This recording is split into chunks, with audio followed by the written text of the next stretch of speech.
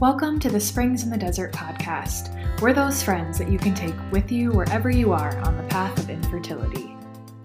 Welcome back to the Springs in the Desert podcast. I'm Jillian, your host, and I'm joined today by Anne. How are you doing? Doing great, Jillian. Awesome. Good to have you. We have a special guest today. I'm really looking forward to our conversation. We have Liz Kelly. It is a joy to be here with you today. How are you? Thank you. Thank you for having me. I'm great. Great. I would love to tell our listeners a little bit about you, Liz. You are a retreat leader and an award-winning author of 10 books, which is incredible. I can't even, it's hard for me to wrap my mind around. It's actually 12. Oh, 12 now. Great. I hate to correct you, but that almost feels like if a woman said, I had 10 children when she actually had 12. Yeah, sure. You labored through the process of writing. So yes, we want to give you those props. Yes, thanks. I mean, 12. That seems even more out of my reach. But I very apostolic, right? Yes, that's right. That's incredible. And one of those books that we're going to talk about today is Jesus Approaches, what contemporary women can learn about healing, freedom, and joy from the women of the New Testament, which is a beautiful, beautiful title. And that book has won a number of awards. And so I'm really excited to dive into that. Kelly also received her certification as a spiritual director from the Cenacle of Our Lady of Divine Providence School of Spirituality in association with the Franciscan University of Steubenville in 2015, which I think could be an entirely different podcast episode. So we might have to have you back on. Liz is also a co-host of the Logos podcast, Deep Down Things. And she lives with her husband, Vincent, who's an architect, also very intriguing to me, in Minnesota. So Liz, it's just so good to have you here. But I would love if you would, there's so many amazing things about you. The Lord gives you so many gifts. And so I would just love to hear a little bit more about you, your story, and what connection, if any, you have to Springs in the Desert. I met Kimberly. She was then Zenarella many, many, many years ago. She came and visited a course I was teaching at the University of St. Thomas called Woman and Man. And so naturally, the work of her dissertation was of great interest to that particular class. And we met at a Faculty for Life conference. I think that was the first time that we actually connected. And so then many years later, she got married and, she got involved in Springs in the Desert and a number of other ministries you guys know well. And it's how beautiful. It's really been on my heart in an unusual way to pray for my husband and I pray the rosary together every night. And one of the intentions that's just been on my heart is to pray for children who are waiting to be adopted and children who are in foster care. And I know a young couple who's going through the process of becoming foster parents with the option to then adopt the children. And it's just so incredible. It was not really a world that I knew very much about, and sort of watching them go through it. It's just been really moving, and to hear them because they've met a few children now, and they're trying to find that what they want, which I think is incredible, is to adopt a family of children. 3 or 4 or 5 or, so all the siblings would stay together. And my uncle and my aunt did that many years ago. They adopted an entire family of children, keeping all the siblings together and sort of remaking family in that way. It's always been very moving to me. And it's an important part of Christian life. How often does the Lord say, remember the orphan, remember the widow? He names them specifically. So I think that the work that you're doing is just essential for women to understand some of the essence of their womanhood, even in and beyond having biological children, which I don't have. I got married very late in life, so children weren't really ever going to be an option in the biological sense for us. And yet we're called to be fruitful. So how does that work? It's a really interesting question. Thank you for sharing that. I really appreciate you sharing just the various people in your life that you've recognized their, in their discernment process and as they're learning what the Lord desires for them, that we can journey with them too. It might be a more silent role, it might be a more active role, but that's really beautiful and something that we talk a lot about at Springs in the Desert. And I think something, just under that story for many people are wounds, different, maybe disappointments or desires that they had that aren't coming to fruition. And there are many people in our community, and Anne, perhaps can speak to this too a little bit, who also got married a little bit later in life, or, didn't even sort of feel like they had a biological clock, so to speak, and then realized it, and are now trying to heal from some of that grief and those wounds. So I'm really curious about the subtitle of your book, Jesus Approaches, and how this idea about learning about healing, freedom, and joy from women in the New Testament, and how, just first of all, how did this book kind of, come about? And as you said, it's not right to say that you have 10 books if you have 12. I wouldn't say you would have 10 children if you have 12, because they are really they really are fruit of your work and your labor. And so I'm just curious, could you tell us a little bit more about how this book came about and where this idea came from before we kind of jump into a conversation about healing? Part of my training for spiritual direction school, between the first and the second year of classes and training, you do the exercises, the spiritual exercises of St. Ignatius of Loyola. For those of you who may not know, that is praying with a very disciplined, intense way through the life, passion, death, and resurrection of the Lord. So you're really placing yourself in a very disciplined way through the gospel. The gospel kind of becomes your own story in that. And in that process, some people go away and they do that within 30 days. They're praying 4 to 5 hours a day. For mere mortals like me, they have what's called the 19th annotation, where you can pray an hour and a half every day. And so that's what I did. But curiously, that ends up being about 9 months, gestational period where you are praying through the gospel in this way. And it just so happened that not long after I finished, I was able to take a pilgrimage to the Holy Land.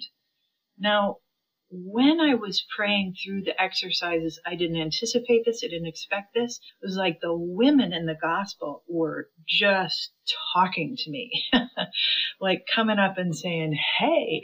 And I just had this sense that they wanted their stories better known, better expressed, not so that people would know them, but that people would know the Christ that they encountered and what he did as a result of that encounter, how they were changed, how they were healed, how they were freed, how they were brought into a new fullness of life, and their identities were reclaimed in the Father. So then when I went to the Holy Land, I just had this very clear sense of I'm walking around, in the Sea of Galilee, and I've been here before. I feel like I've been here before. I just, I've never been here before, but I felt like I had. And it just solidified for me the power of prayer, and especially imaginative prayer, especially the prayer of the Mass. Of course we have been there before.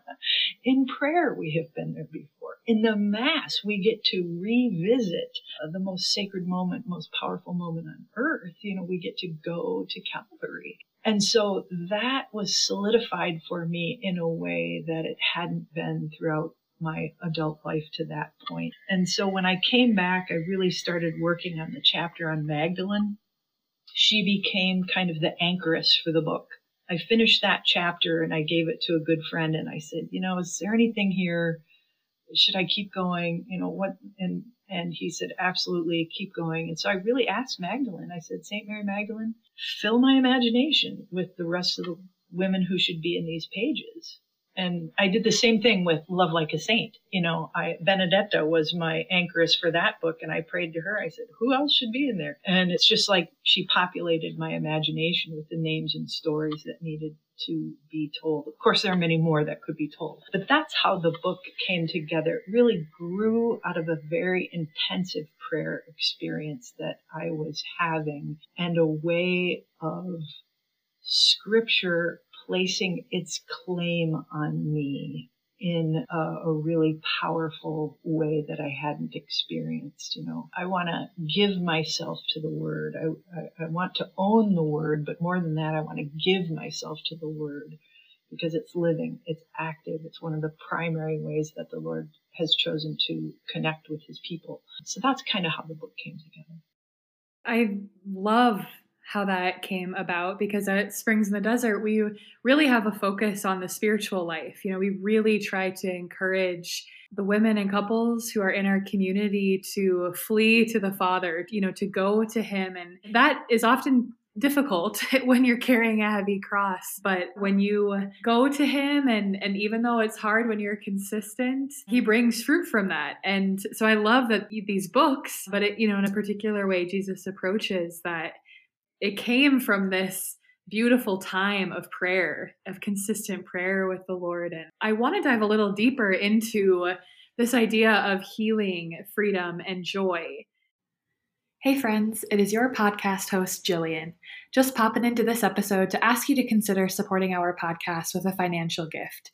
This episode is brought to you by staff, volunteers who reviewed the content, and a professional editor. We would be so grateful for your financial support to keep this podcast sounding great and reaching more listeners who need a friend on the path of infertility. Thank you for your support. As you were writing this book, Liz, was there a particular wound or a particular kind of area that you see women needing healing from that you were trying to speak into when you were writing the book? One of the things I was very keen to do was try to cover a very wide swath. So if you're single, if you're divorced, if you're sick, if you're a professional, if you're married, if you have kids, if you don't, I wanted to get everybody in there. And in the study that I do with Jesus Approaches, there's also the widow. I didn't include her as specifically as I might like to have. So I corrected that in the study. So I was trying to grasp some of the common wounds in many of those stages, for single women. I was single a long time. And it can be very lonely, it can be very lonely. So I wanted to speak to that. Where do we go with that? Or divorce, or whatever it is, illness. I have MS. I talk about discovering that I had MS, and I could write about that even more just because I've had it all this time now, and I've been traveling far more when I had MS than I ever did before. It's like, couldn't you have sent me on the plane when I felt really well and good and strong? You have to send me when I'm just like, limping onto the plane. But, that's kind of how the Lord does it. And it was interesting because that book was really a wonderful precursor to Love Like a Saint. And one of the things that I think connects the two, one of the main messages that I would like women to receive from both books is that the Father has given you the desires of your heart, and he does desire to fulfill them. He will be very creative in how he does that. And the way that he fulfills them will be more satisfying than you can possibly imagine if you will give those desires back to him. I think of Blessed Benedetta. Her ardent desire was to become a missionary doctor. Illness robbed her of that capacity, but she still became a spiritual doctor to so many souls. She was far more a healer than she would have ever been as a missionary doctor. So God's enormously creative in how he can bring about and fulfill the desires of our heart, particularly for fruitfulness in marriage or for mothering. I think about how, as women, I think one of our great gifts is creating environments where others can flourish.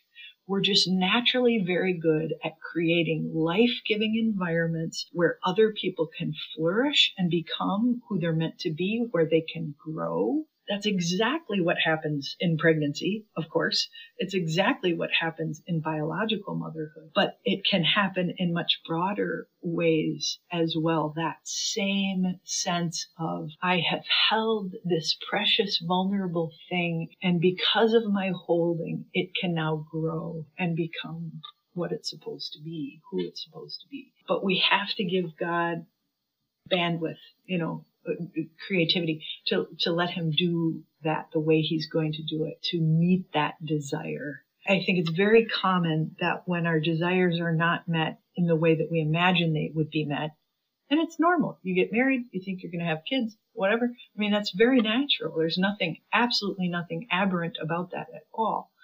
But we can get very hooked on this is the only way that that desire can be fulfilled and brought to flourishing.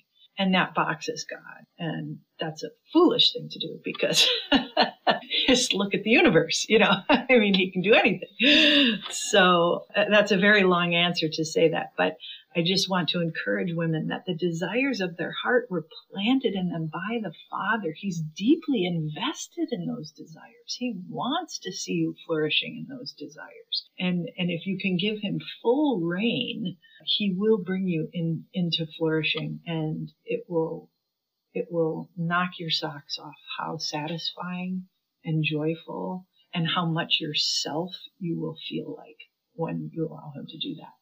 Liz, I so appreciate everything that you just said. And you think it was a long answer. I think it was something that the women in this community for sure need to hear. I know I needed to hear it. It's so funny because you just said that God will knock your socks off. Right now, I am not wearing socks, which I think is like a message that God is saying, like, how can you expect me to knock your socks off metaphorically if you're not wearing them? How can you expect me to fulfill the desires of your heart if you run away from them? I spent so long begging God for a baby. And if he was not going to give me a baby, then take away the desire. Just take it away completely. Don't let me feel it at all. And I know that there are so many in this community because they write to us or, they talk with us at retreats and share with us that they do the same thing. They pray, Lord, give this to me or take it away completely. Don't let me desire it at all. So I love how you just laid all of that out, because as hard as it might be to hear, especially for some in our community who are in a really tender season, this can be really hard to hear. But I think it's an important message for us. If that particular desire is not being fulfilled in that particular way, let's try to resist the temptation to just run away from it or to just say, Lord, just remove it, because we don't know what fruit is ready to spring forth from it that is going to be so beautiful and so nourishing to ourselves, to our marriage, and to the whole world. So I so appreciate that you said that. And it's something that I think everyone in our community really needs to hear and try to take to heart.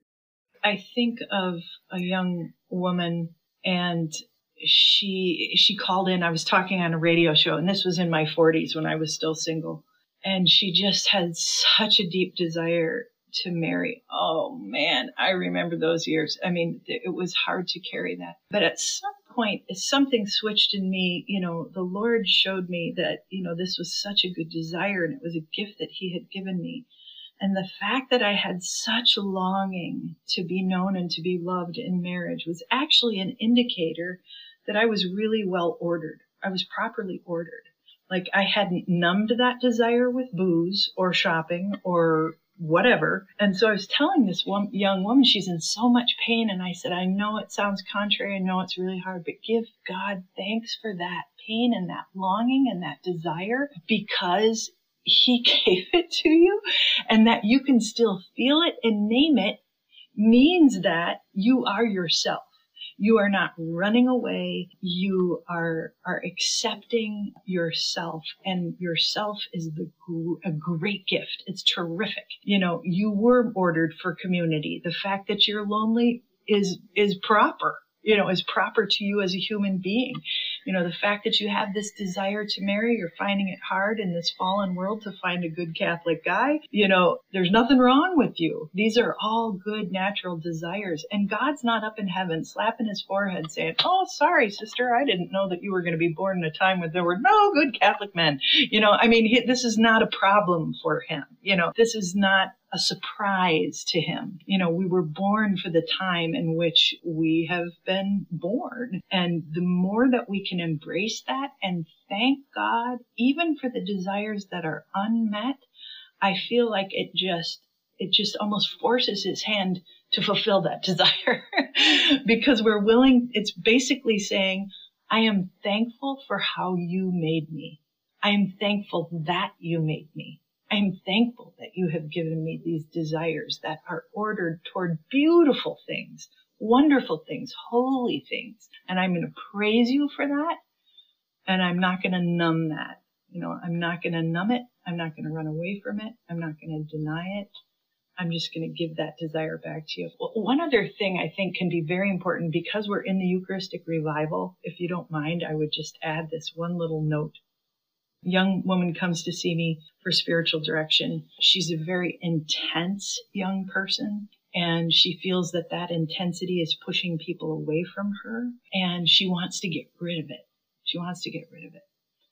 And she's filled with just self-hatred for this intensity that she has. Now, she also happens to be an artist, a very fine artist with real commissions worldwide. I mean, this isn't just some little hobby. And, that kind of intensity is very helpful to her artistry. It gives her kind of focus that not everybody has. What we talk about is the Eucharist, that Jesus does not annihilate us in the Eucharist. When we receive the Blessed Sacrament, he transforms us. And so the invitation is to place this intensity on the paten and say, just as you have transformed this bread into your life-saving body, transform my intensity, bring it to its proper place and its proper purpose.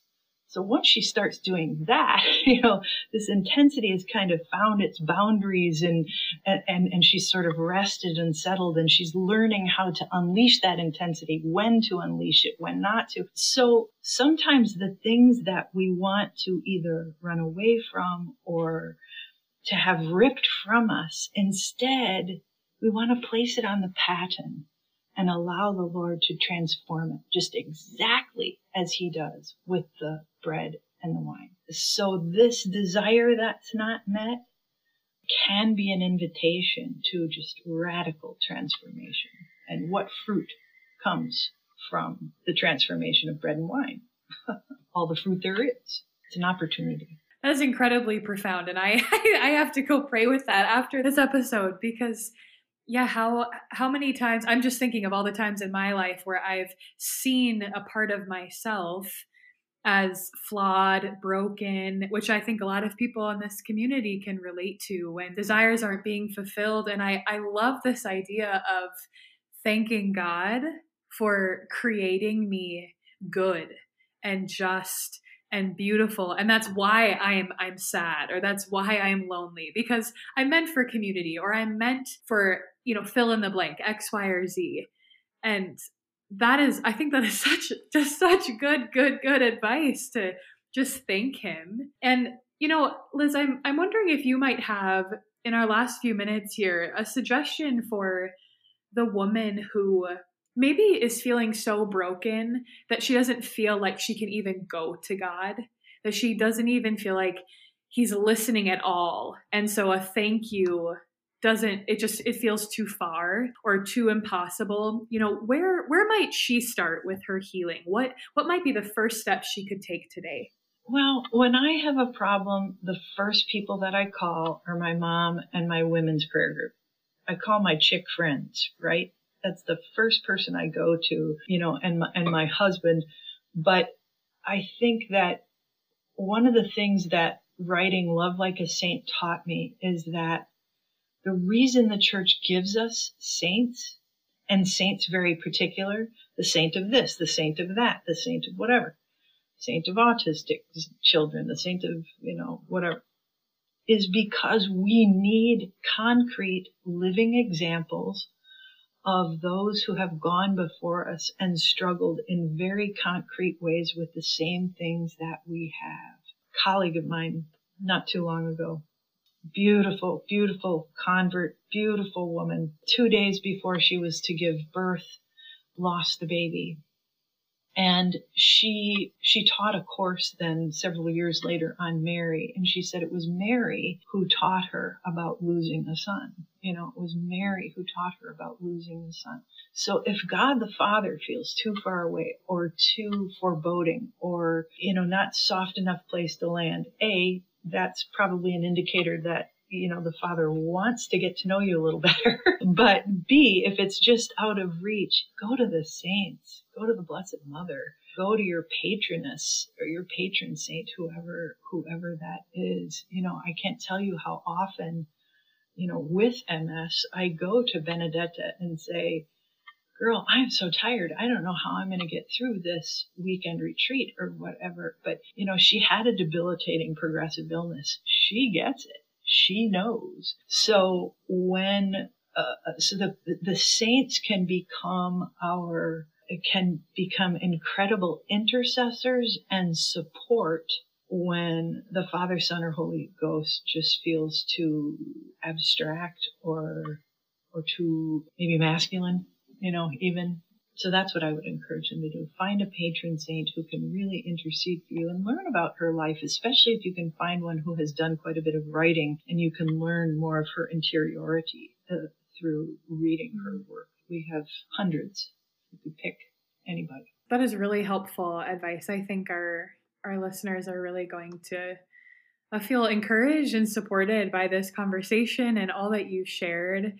And, healing, as we all know, is hard work. It is. Yeah, it doesn't typically happen overnight. It can, but it typically doesn't look that way because the Lord has so much to teach us in that healing. And yeah, listeners, I just want to just echo what Liz has said, that you are made to live life abundantly and that God has so much in store for you, and you are so precious to him and in his eyes. And as Liz's book suggests and states and really claims over our lives, that Jesus approaches you. He is here. He's waiting for you and wants to talk to you and wants to provide healing and give you the desires of your heart. And we are praying for you right there beside you.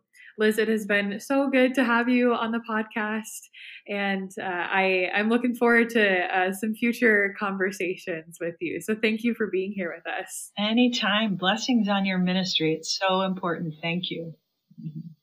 Thank you. Listeners, just know that God loves you, and so do we. We'll see you next time. God bless. Thank you so much for joining us for this Springs in the Desert podcast episode. We would be so grateful if you took a minute to rate and review us so that we can reach more listeners. Don't forget to check out our social media pages on Facebook and Instagram, and go to our website, springsinthedesert.org, where you can sign up for our newsletter and community prayer list, read our blog, and register for virtual and in-person events. Most importantly, remember that God loves you so much, and so do we.